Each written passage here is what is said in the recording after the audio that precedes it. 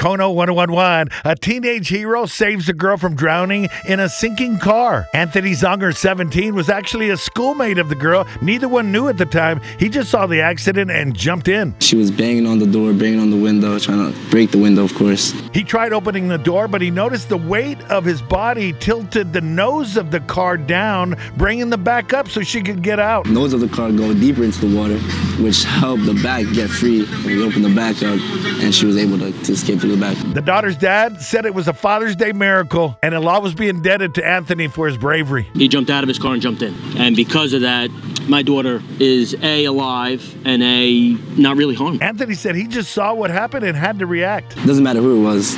I couldn't watch anybody suffer in front of me. Coincidentally, Anthony heads off to Marine boot camp next week as a hero already.